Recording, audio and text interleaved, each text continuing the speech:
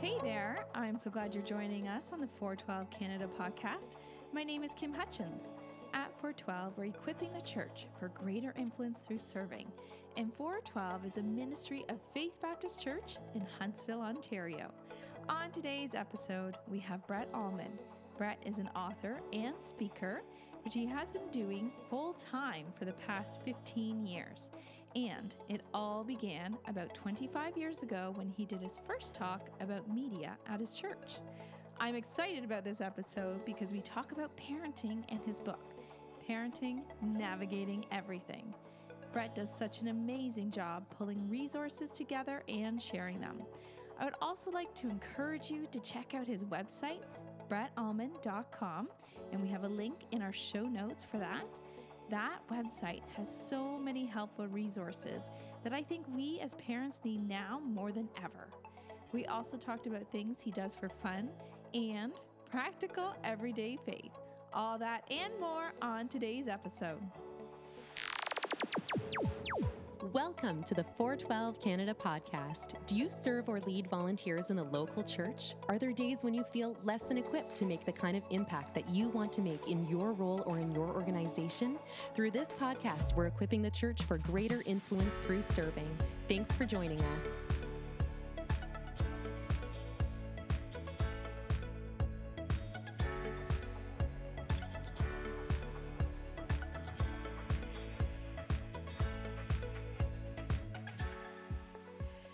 Well, my name is Kim, and I'm so excited. Today on the 412 Canada podcast, we have author and speaker Brett Allman.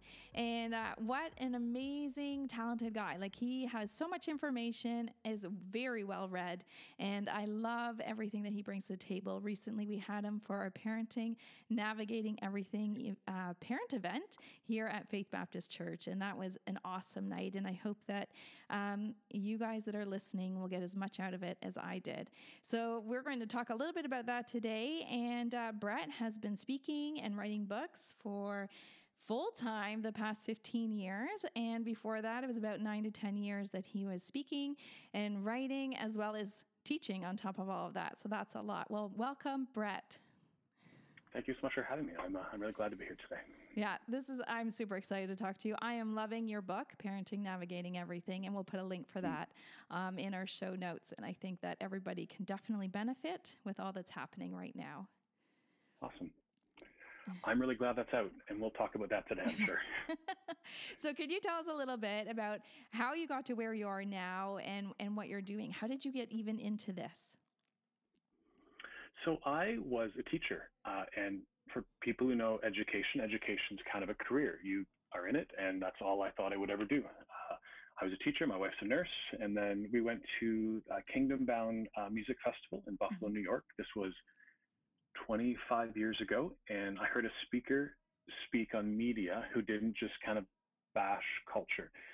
And I came back to my local church and I said, to the church I was attending in Pickering, I said, hey, I'd like to do some talks on media. And the pastor said, great, why don't you can do it in X amount of weeks. And so I did my first talk. And 6 months later, I got invited by another church to do a talk. Word spread then. Yeah. And so 2 talks my first year. Yeah. And then the next year was 7 talks. And then it was 14 talks. And then we just kind of spiraled from there. We became a not-for-profit. Now, we became a not-for-profit because we had to buy a data projector. Do you remember the old data projectors? Yes. They were in like a rolly case. They cost $8,000. Oh, my goodness. And I'm like, if I'm going to buy this, I'm going to get a tax receipt for it because it's a lot of money. Yeah, for sure. So anyways, I went probably about 9 years teaching and speaking. And then my wife and I, we had a kid and she was pregnant. And it was just, I was teaching a full week and then hopping on a plane to Halifax for the weekend to speak, and then coming home Sunday night and going back to teaching. And so left teaching and then began doing this full time. And I actually then did a program called the Arrow Leadership Program for a few years, then did a master's degree in Chicago in leadership and evangelism. But I've been doing this now full time for 15 years. This is an interesting season with COVID. I mean, I'm at 78 canceled speaking dates and growing. So I'm still doing what I do, just differently, which is kind of like everyone listening. We're still pushing ahead, but it looks very, very different. I'm also married with 2 kids. My daughter Zoe's in first year university. She's at Western, and she's actually at Western. So it's a very fascinating time with a daughter, out during pandemic at Res, and my son's in grade 12, which is it's just sad. I mean, for all the high school Yeah. kids, but my son will lose a lot of his grade 12 year and different things.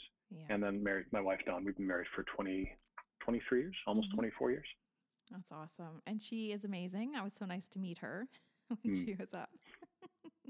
It was nice for her to be able to come because usually, like in a normal kind of speaking time, life's really, really busy and I'm away a Hmm. lot. But it's been nice. She came with me. Your church was the first kind of in-person talk I had done in 7 months, Oh, wow. which was so nice than doing Zooms and other web things. So Yeah. she said, I'm going to come. Good for her. Hey, and is there something fun that you like to do aside from all your speaking and writing? It's an interesting question because I I had a breakdown 8 years ago, and I talk Hmm. about that when I speak on mental health. And my counselor one day said to me, "What do you do for fun?" And I told her that I worked, and she kind of laughed at me. And then I told her, "Well, I run," and she said, "Well, that's adrenaline." And I actually had no answer to that. And so Yeah. I've actually taken up two things: photography and gardening. And Okay. gardening, people would think is just not me, but there's something about, especially with gardening, the birth and death and renewal. There's just all this analogy that I Hmm. love, and photography. So there are things that I've just kind of been getting into more and more. Hmm. Oh, that's awesome. I know I love gardening and photography and crafting. I love lots of things. I have to kind of cut back sometimes. So let's talk about parenting, navigating everything. This book is fantastic. And if there's something that you could highlight for those that are listening, people that volunteer in the book, is there just, I know one idea, we'll get more into it, but is there some overreaching thing that you could just say, hey, this is for, or this will help, or, Well, what was interesting with this book to me was so it's not a normal book. It's 226,000 words. It's mm-hmm. 16 chapters. There's 660 citations, and it all kind of. Let me explain how I got to this book. Yeah, yeah, I was yeah. at a speaking date, and I was speaking on, I think it was mental health, Mm-hmm. and a father came up after the talk, and he said,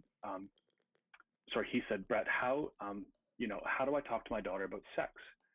Which is a really good question. And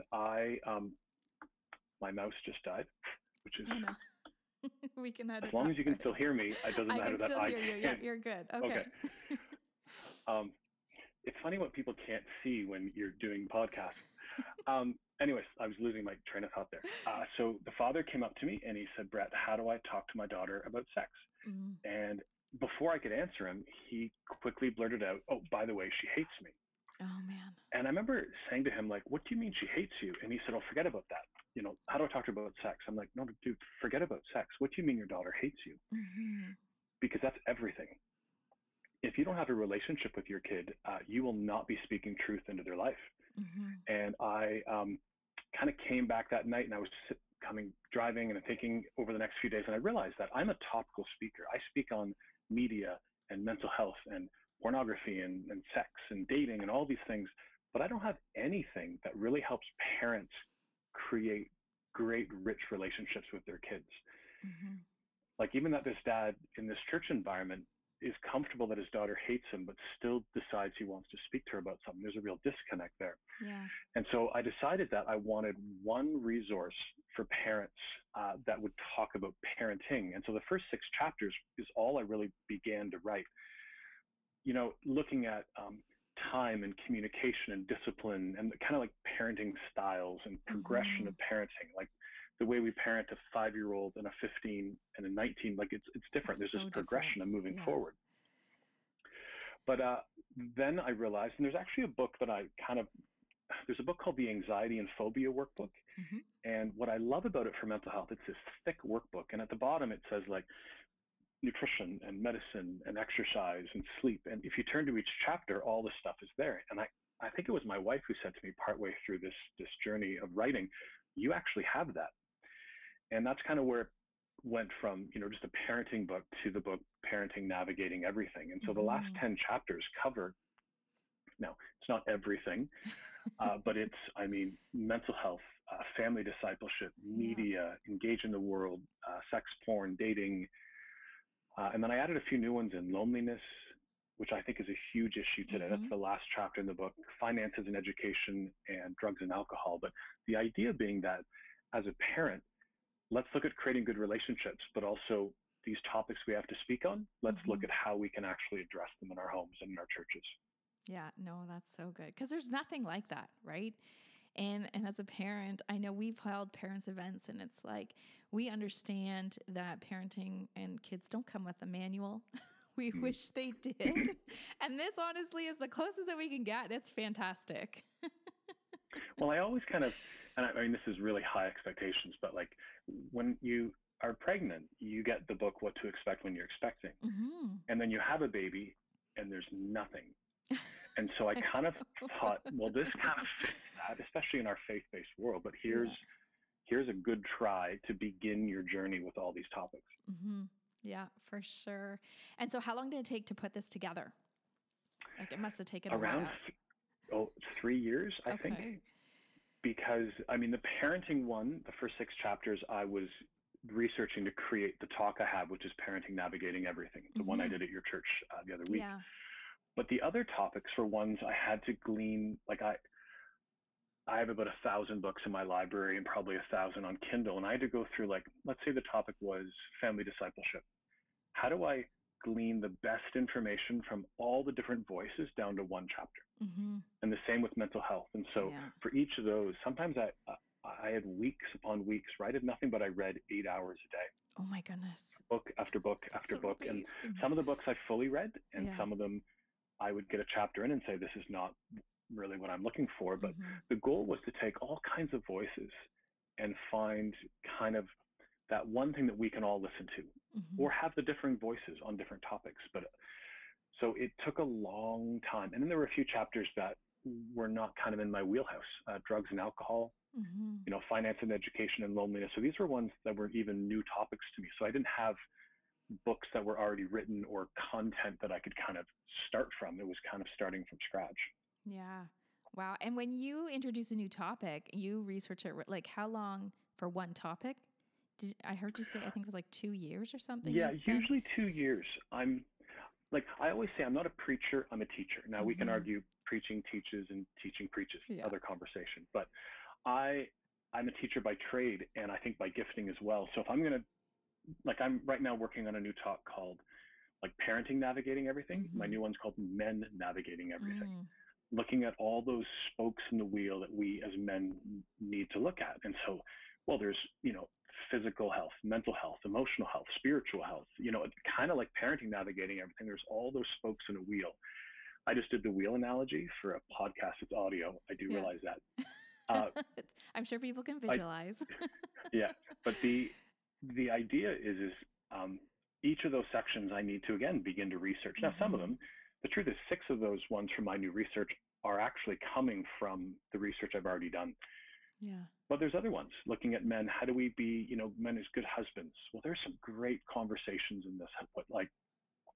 What new books do I need to bring in? What new thoughts do we have to do as well? And so I like to research, and what I do is every book.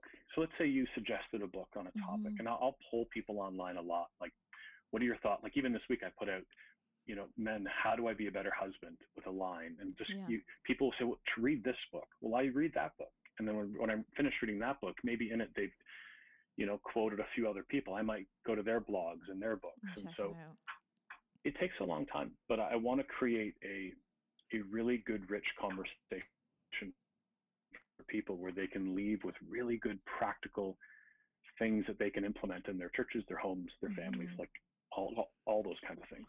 Yeah. Well, and you know what the key, I think, is that practical. And I love in your book, and I won't get the quote quite right as I did my notes, but you said we need to engage in practical conversations on parenting in order to improve. And then just the idea to allow our faith to be present in how we parent, because our faith is shown through how we act, what we say, and how we parent, and making that practical. I mean, that's amazing, right? That was so good to hear, because, I think that my faith should be in everything, but what does that look like every day, right, as a parent? You want to speak to that? Well, I love I love the analogy that your worldview affects and shapes your values, and your Mm-hmm. values affect and shape your actions. Now, I think I took that from Josh McDowell 20 years ago, but it was Mm-hmm. recently that I reread that book that I thought it was from, and I've quoted as being from for 20 years, and it wasn't in it. Oh no. So I'm like, did I create this? Did someone else create this? But Oh. your worldview should affect everything. Yeah. And I think sometimes we over spiritualize. Mm-hmm. And like, what's hard with that is there's this balance. Like, you can never read your Bible enough. You can never Mm-hmm. pray enough. Like, I'm not saying we don't do those things, but it's looking at how do we connect parenting. There's this holistic view of parenting. I mean, spiritual parenting, and it's a weird term, but like, teaching our kids about Jesus is a really important thing. Yeah. But we also have to teach our kids how to deal with mental health Yeah. and social media and pornography and dating and everything else. And we teach those things through a lens of a biblical worldview, but there have to be practical takeaways. And what I've Mm-hmm. learned as a teacher, especially because I've spoken to youth predominantly, I mean, it's only in the last 5 years I've switched, the other way. Now I speak a lot in Sunday morning services and parenting, but too often teens would leave something. And when I'd ask them, at a conference, I'd say, what do you get from that speaker? And they'd say, well, I didn't really take anything away from it. It was a good, challenge or something else. And I'm Mm-hmm. really big on practice. Like if you leave a sermon on a Sunday morning and it's talking about marriage and you don't have any tangible ways to work on your marriage, then I kind of question what we've been doing. Yeah. And so we need to look at practical things without over spiritualizing them. Like my talk on mental health, I talk about how your issue might be physical, so go see a doctor, eat Mm-hmm. better, sleep more. Your issue might be emotional or psychological, so that's where we do counseling and learning strategies and different things. Uh, but I don't say the answer might be spiritual, because it's really uncommon that the answer to mental health is a spiritual answer. But Mm-hmm. our faith sustains us in the journey. And I Yeah. always say God says we'll have trouble, but He'll be with us in the trouble. So this is where our faith is really important in things. Yeah. But we also have to talk about other things as well, even kind of coming from our biblical Christian worldview. Yeah. Well, and that's just amazing. And you're right. Like teenagers, especially if it's not practical and they walk away, then it's like, well, why did we do that talk? Or why did we even, what was the point of that? And how do you use this even how do you build an authentic relationship with your child? I think that's something that now that if you're home, that for those that are listening, and now it's like, okay, how do I be authentic with my kid that now we're with all the time? And it's not the same. They're off to school. I'm off to work. We're here in this environment together. And how can we work on this? What's interesting with COVID is it's really brought to light some of our struggles. Mm-hmm. I think our work and our distance from our kids, they went to school, we went to work, you came home, you had dinner, it was quick, and then went to sport. Like Yeah. it's been a good thing in that it's kind of brought to light that there are some disconnects. And so I think it's important, like for me, parenting and mental health have been the biggest two topics that people have been interested in since Mm-hmm. COVID. The third would be pornography, which one statistic says has grown 350%, Oh my goodness. which is we could have a whole podcast on that. Yeah.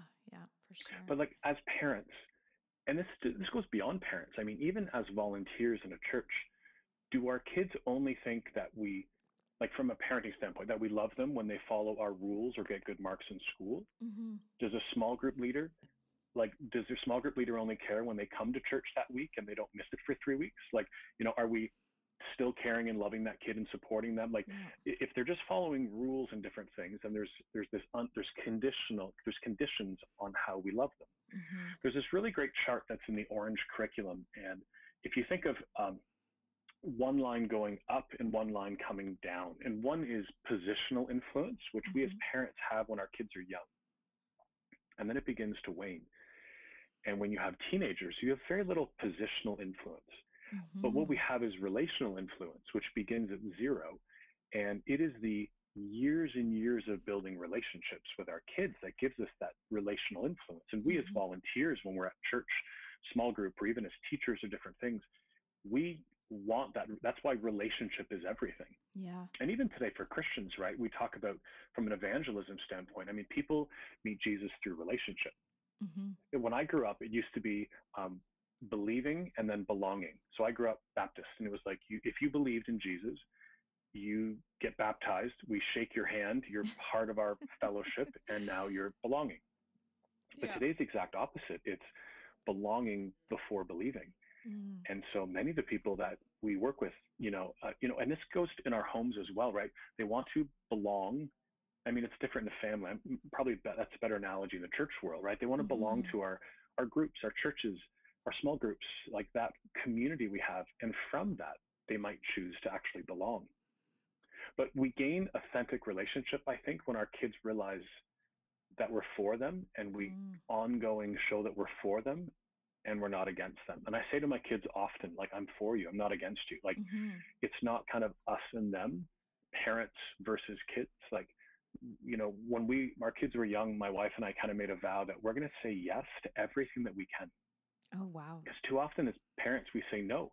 Yeah. And we Right. say no out of fear. And we're like, we're going to try to say yes to everything. And so to our kids, it's always like, if we can work this out, we will, as long as it's safe and everything Yeah. else. But Yeah. yeah, there's so much in that. But I just think authentic relationship takes time. Mm-hmm.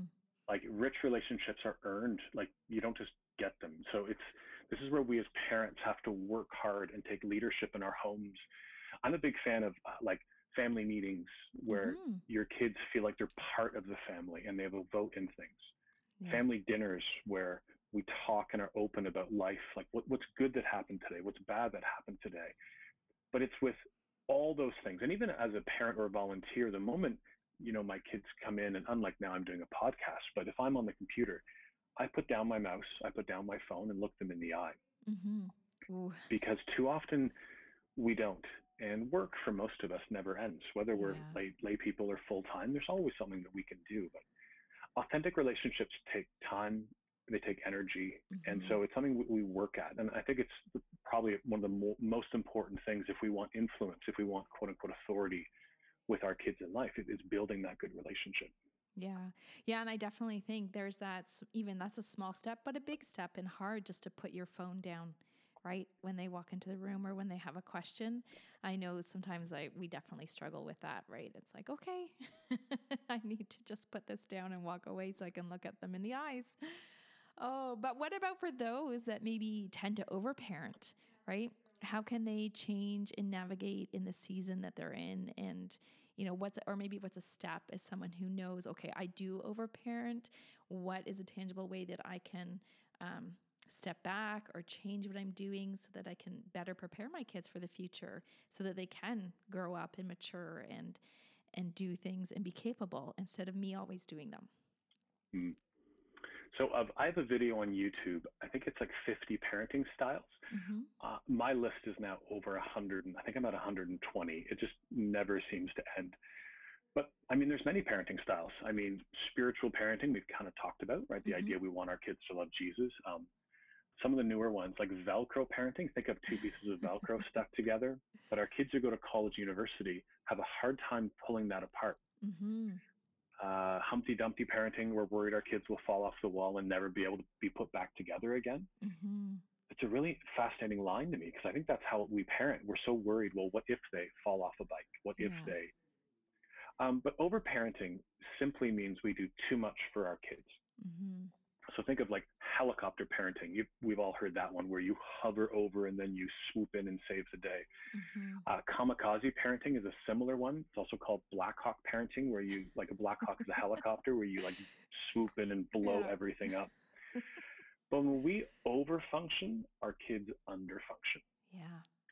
And it's one of the important lines to remember. When you do too much, they do too little. And this also is in our relationships. It's Mm-hmm. in many things. And so we need to make sure that we're not overfunctioning. And overfunctioning is usually based on fear. It's the what if.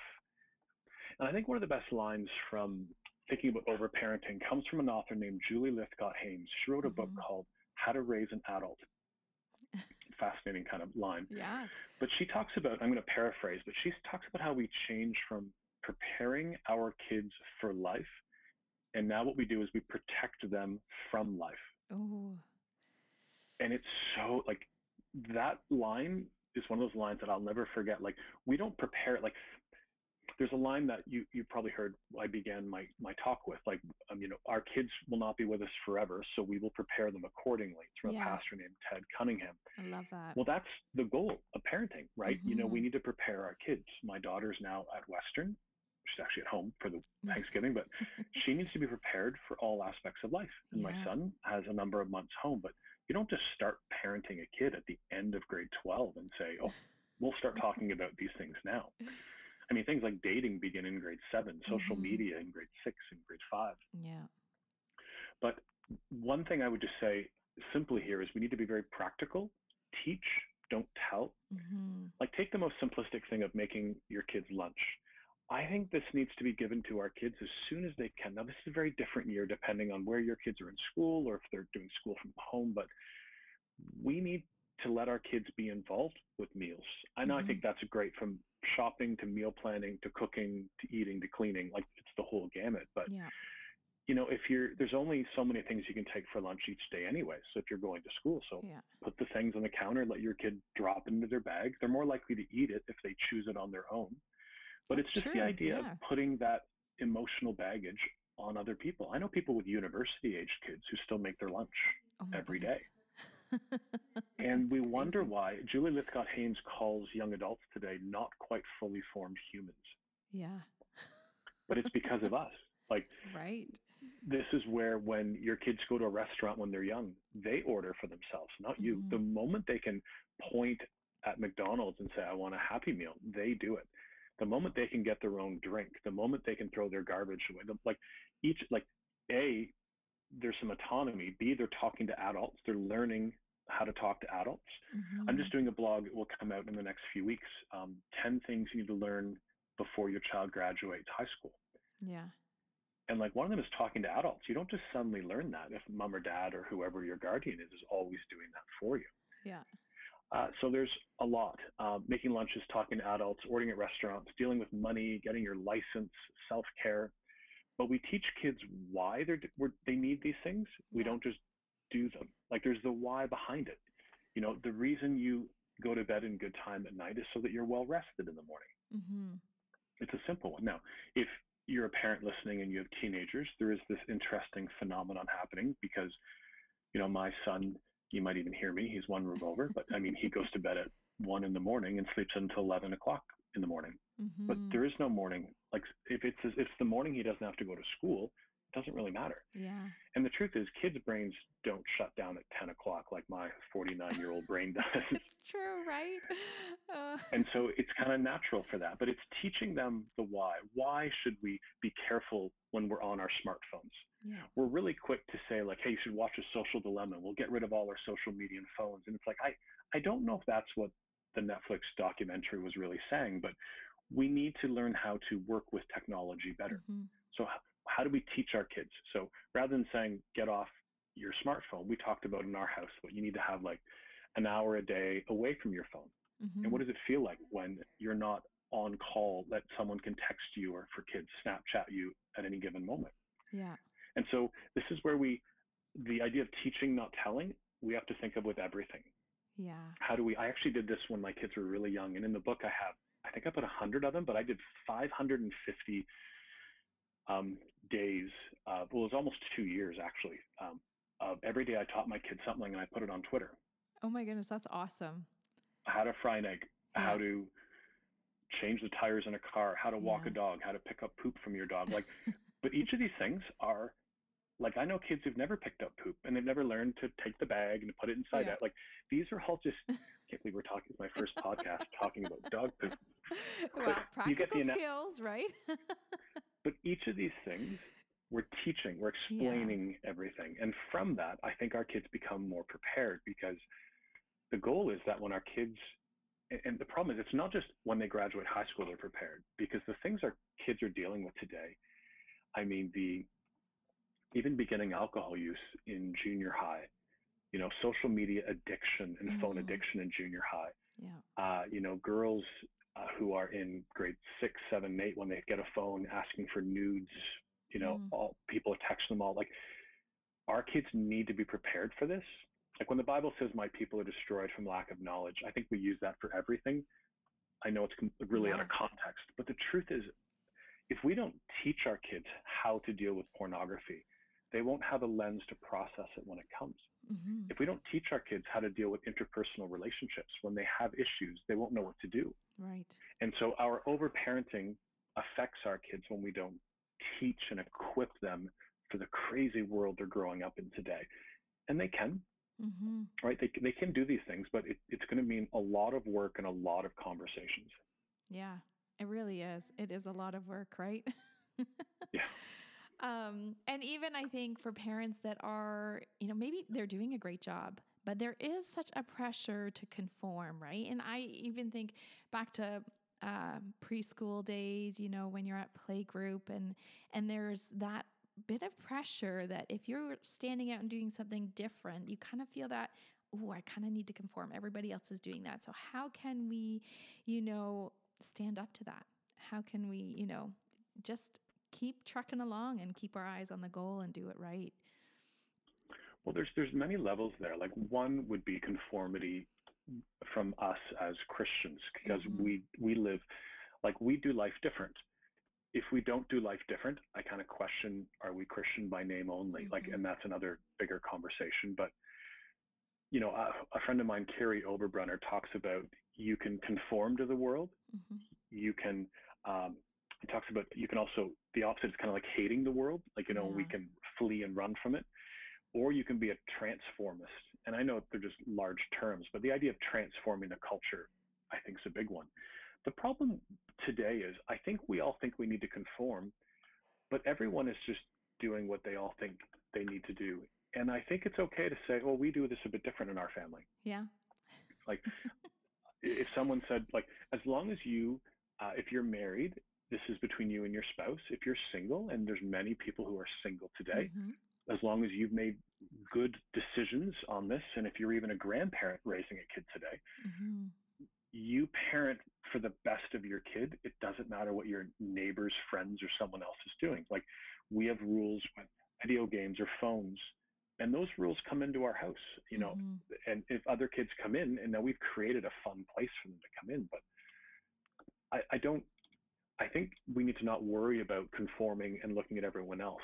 Mm-hmm. I also think conformity usually means status quo, and status quo is usually mediocrity. Yeah. And It's so true. it's okay to say, we're not going to follow that. I don't care if, Yeah. this is how you're going to run your family. We're going to run mine this way, and this is Mm-hmm. how we're going to do it. And so I think we just need to make sure we're thinking through what we do, Mm-hmm. and we do it for the right reasons. And then the idea of conforming, I mean, if someone's doing something that's best practices, that's really great, well, that's awesome. Then Yeah. Yeah. conform. Like, conforming doesn't always mean bad, Right. but if it's something that's not helping, or something that's Yeah. different for your kid, I mean, many of us too, even the stuff that I wrote in the book, there's a chapter or at least a few paragraphs at the beginning. Everything I say might sound great for a kid who doesn't have ADHD Mm-hmm. or doesn't have special needs, but It's true. or a hearing impairment, or, like, there's a million things, anxiety. And so your kid's a little different. So even the things that I throw out in the book, they might have to be tweaked a little bit or Mm-hmm. changed a little bit. And so seeing what other parents do and taking the best of what they do and then getting rid of the worst that they do, Mm-hmm. I think it's kind of a good practice. Take the good and get rid of the bad. Yeah, that's great advice.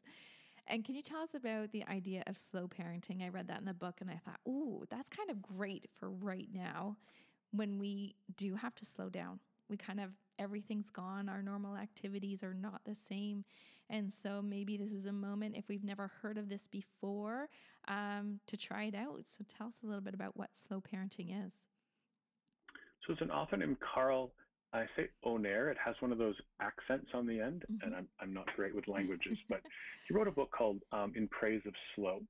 Now, it's not about slow parenting, but it's about the idea of slowing down, Mm-hmm. looking at, like, talks about like a European, think of like an Italian dinner where you sit down chorus after chorus. But the idea is you sit, you chat, you eat, there's more time. Whereas you think of going to a restaurant, like in Canada or the US, like, we rush in, we want our meal in 5 minutes, we, you know, It's so quick. slop it down, and then we run out. Like, and so slow parenting is just one of the parenting styles. And some Mm-hmm. parenting styles we want to do more of, and some parenting styles we want to do less of. less fear-based, less over-parenting, Mm-hmm. but more of slow parenting. It just means slow down. Yeah.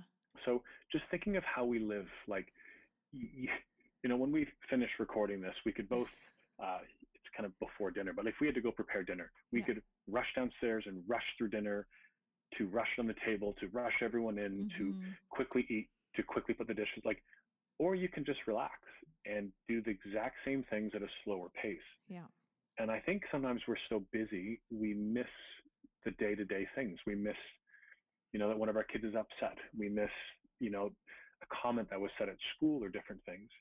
And now that we're all home, for the most part, a lot of us are home more, Mm-hmm. just being together. It doesn't have to be TV. Like, we've been playing a lot of the card game Euchre. Oh, nice. Some people like, but find things you do together and have fun together. Our card games are a But little bit different. Sorry. Exploding kittens and ones like that. I remember or, those. or the We taught my unstable kids the unicorns. game Settlers of Catan when they were in, I think it was grade 6 and grade 7. Yeah. Like, the point is, you're together and Yeah. you're doing things. The idea of slow parenting to me is just the idea of slowing down. I do breathing exercises throughout the day. Even my Apple Watch taps me and says, "Have you breathed?" And so it's just, I think it's 1 minute of slow breathing.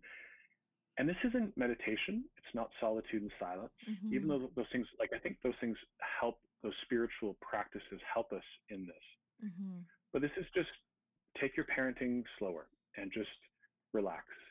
And I think too often we're just doing life too quick. There's a quote from Ferris Bueller's Day Off about something about life passing by you and you won't even know it, that we always kind of laugh at from decades ago. Yeah. Oh. Well, let's talk about your website and your YouTube channel. I know Sure. I've taken a look at it, and there's so many good videos. Honestly, it's fantastic. Should someone start? Like, if they just happen to go onto your website, where would you direct them first, or what could you suggest? Sure. So my website's just my name. It's brettallman.com. Mm-hmm. The one thing that I wanted to do for my website is I forget who it was. I think it was a guy named Michael Hyatt many years ago. Used to talk about you need to have a landing page. And for me, I wanted one place where people could find almost everything. So like on the topics that I speak on. So if you click on my site and you click on blog, a bar opens up and you will find mental health, parenting, dating. One line says sex and porn. There's nothing graphic about that. It's looking at how do we help our kids get a biblical worldview in these areas. But even on the far right, after you pass a bunch of other topics, it's like great books, great quotes, great music videos. Like the idea just being, I want to give people some great resources. So if you're looking for the best books on a topic, even a tough topic like pornography or parenting, I do these YouTube videos on them. But I'm actually more of a curator, I would say, than a blogger. I don't do these long blogs. I do video blogs once or twice a week on YouTube, but then I post them on this site.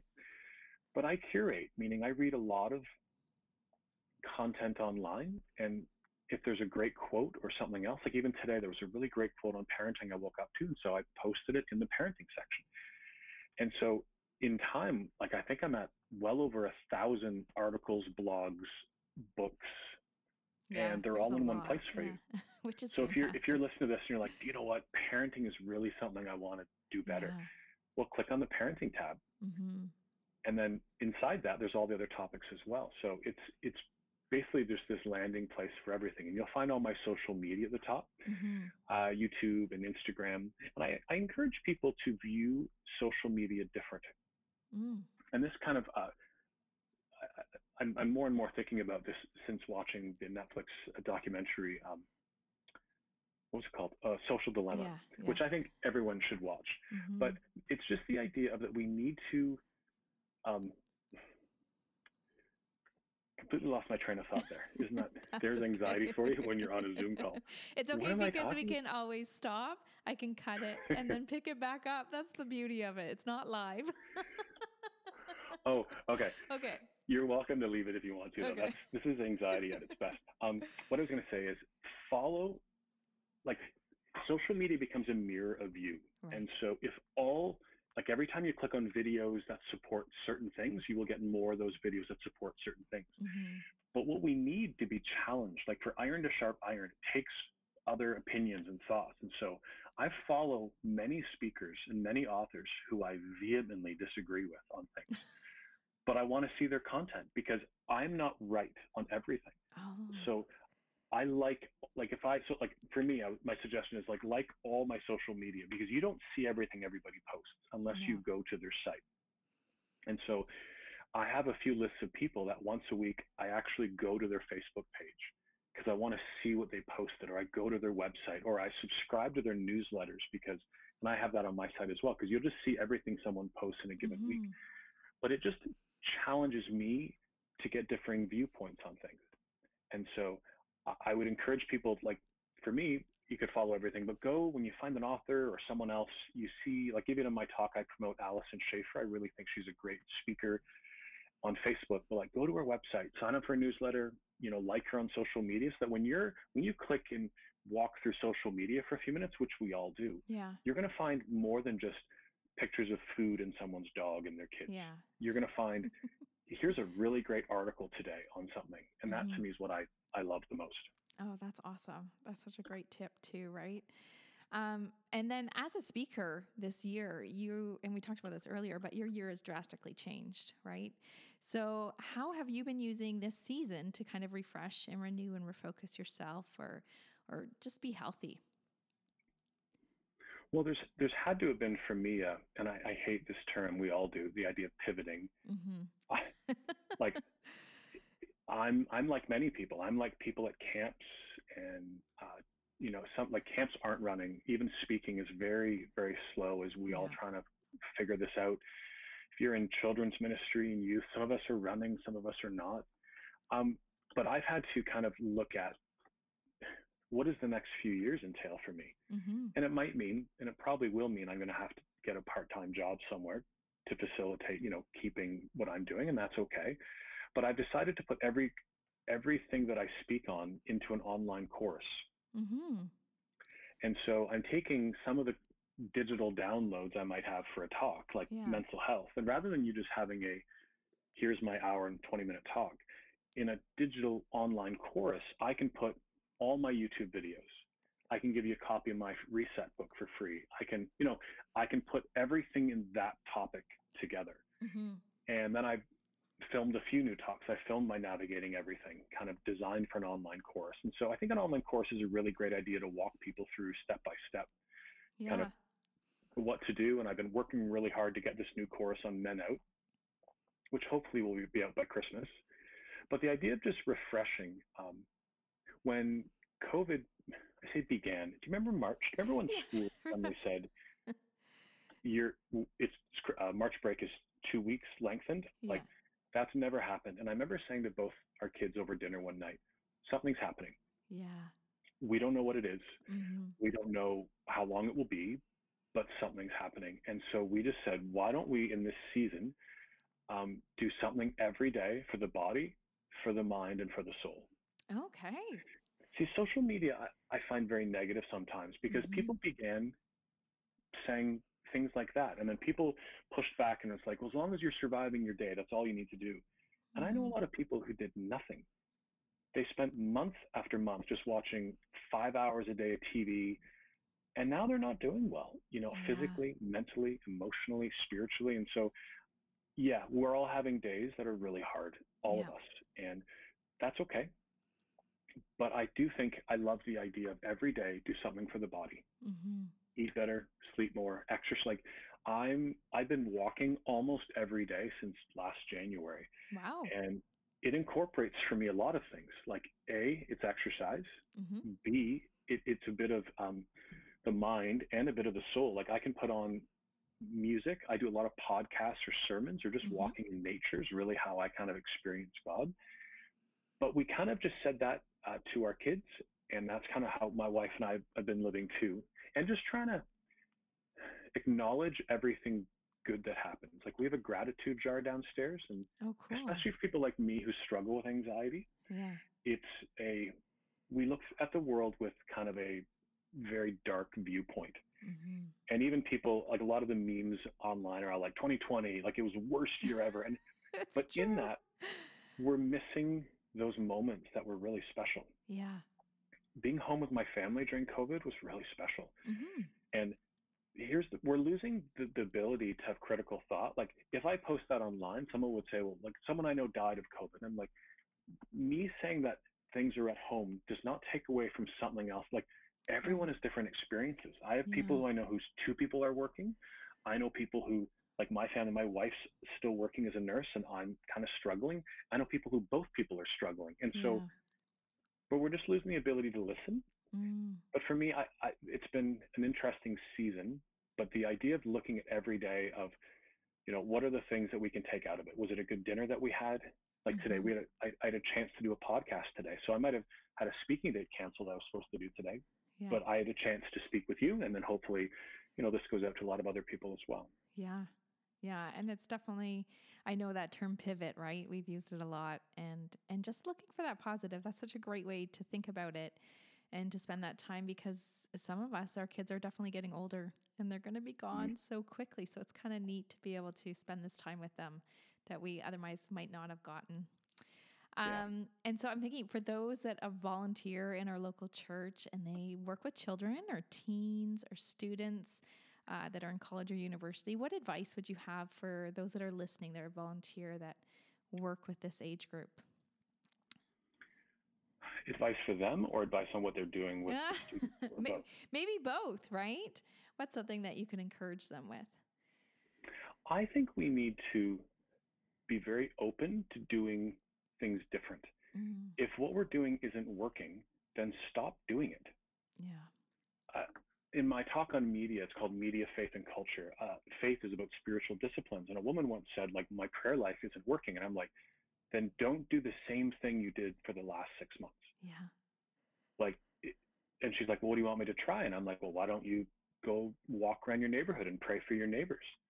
And she actually said, well, you want me to yell at their houses? And I'm like, that's really weird. No.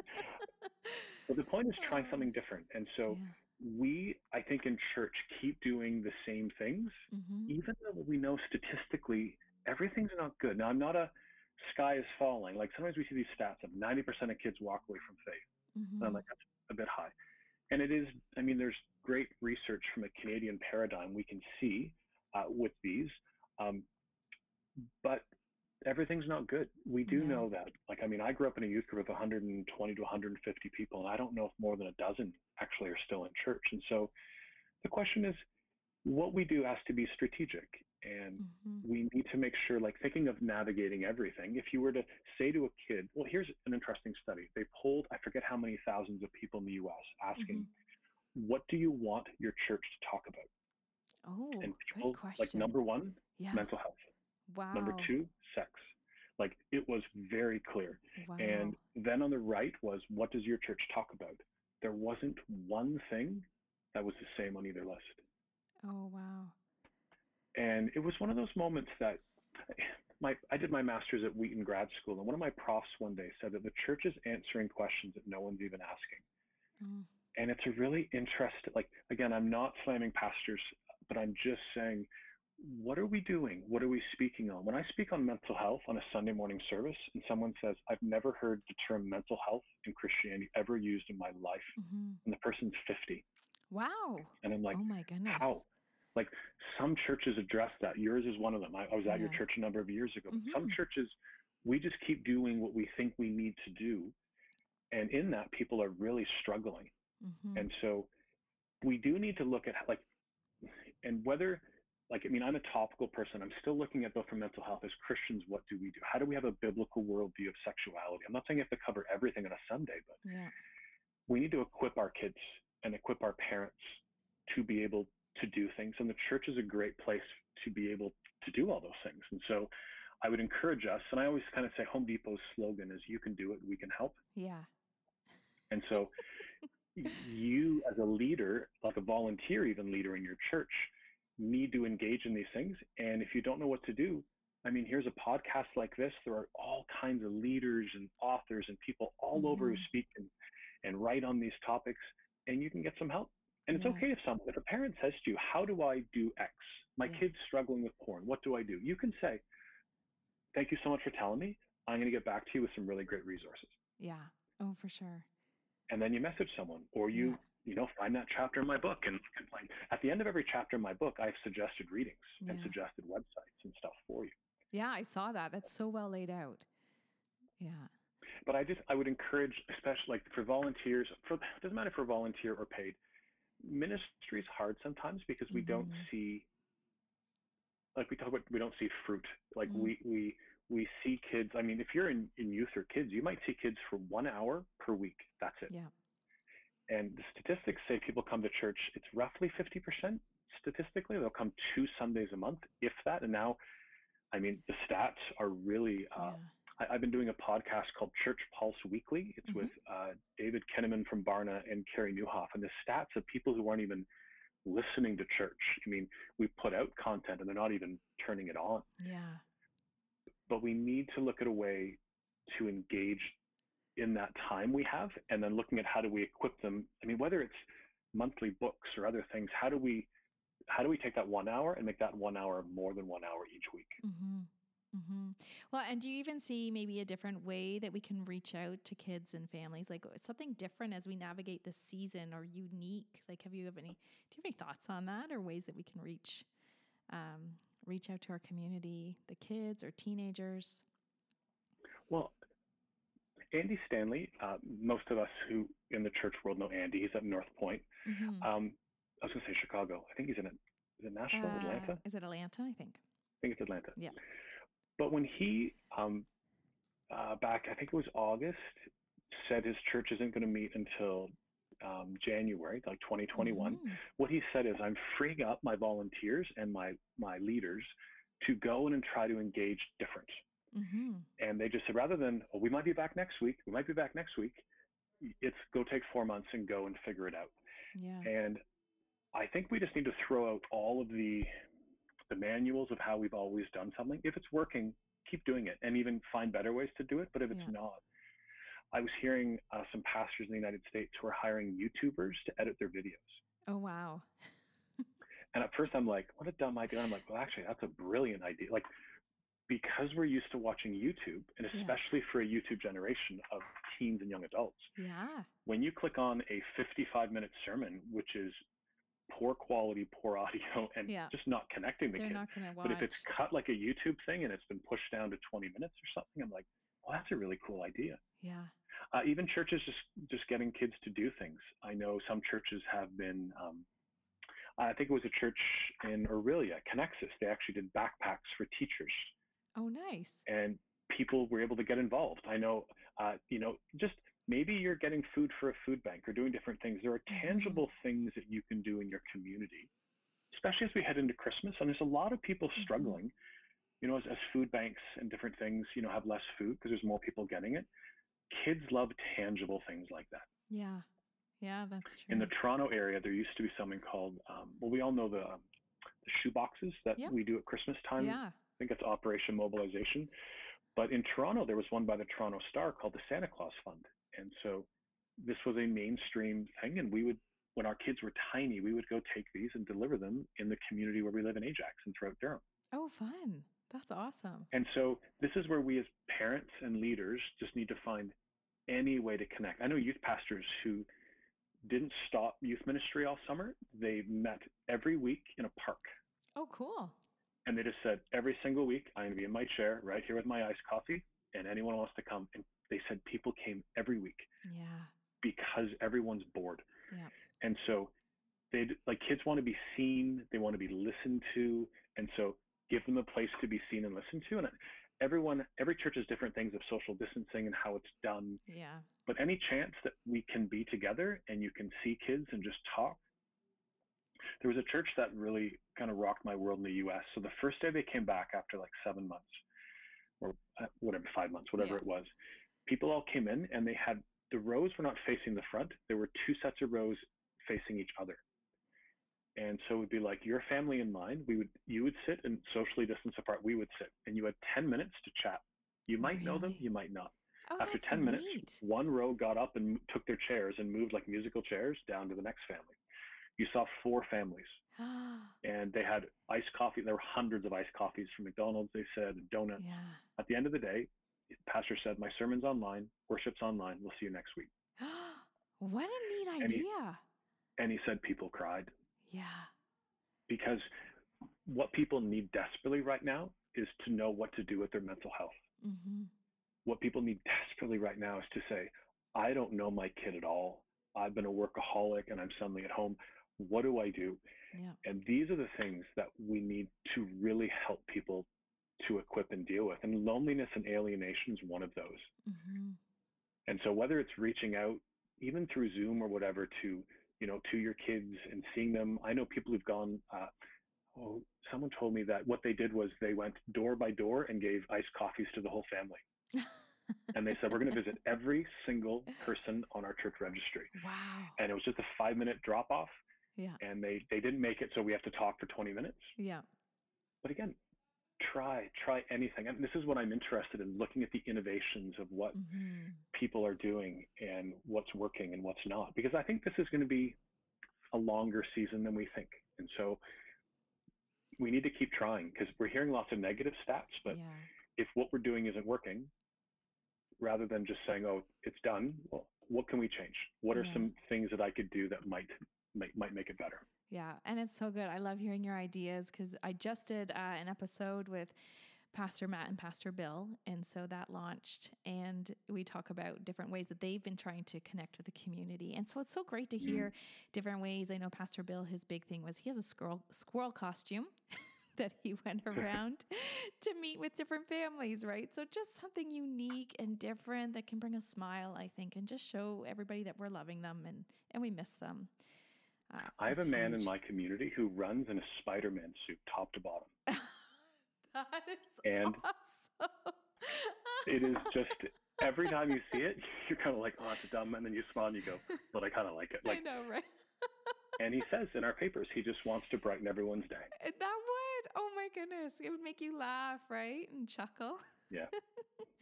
Well, I know another way that's been encouraging people as they listen is just a verse or a passage. And is there a verse or passage that you could share that has spoken to you over this past time that others might find helpful? It's interesting what we read in dark times. Mm-hmm. Like when I was at home, and people can find my talk Hope for the Walking Wounded on YouTube, but I was at home for almost a year, and I was reading Ecclesiastes and Job and Lamentations and things. I think one of the most simple verses for me would be 2 Corinthians 4:16. Mm-hmm. Therefore we don't lose heart. And I mean the rest of it, like there's a whole rest of that, but like don't lose heart. And that's a simple thing for me that we know God is with us in this journey. We don't know how it will turn out, but don't lose heart. Yeah. I think I posted something last night that just said, keep going. Mm-hmm. Like, keep going. Like whatever we're doing, keep going, keep moving forward, no matter how you're feeling and having bad days. Mm-hmm. And so don't lose heart. I think that's probably the verse I'd give you, 2 Corinthians 4:16. Okay, that's fantastic. We'll put that in our show notes for sure. Hey, and the best way that someone can connect with you, how would that, would they just go to your website and then they can send you an email or connect with you on social media there? My website or all social media, Mm-hmm. I answer all my own messages. If you write me and I don't get back within about 3 days, you've probably been eaten by my email spam filter, which is like 5,000 emails a day. So just send me another one. But anyway, I check them all. That's fantastic. Well, Brett, this has been an amazing conversation. I think it's going to be so helpful to everybody who's listening and hears it. And just that they can pick up the book. I'm going to put a link on our show notes so that they can see where to buy it and how to contact you. And I know you are fantastic to talk to if they have any questions. So I highly encourage people to reach out to you. And again, just thank you so much for sharing with us today. You're welcome. Thanks for having me. For our listeners, we want you to stay connected with all that is happening with the 412 Canada podcast and our next conference coming up in May 2021. The best way to stay connected is to sign up for our email at 412.ca. That's FOUR12.ca. Be sure to check out the show notes to read about all that we talked about.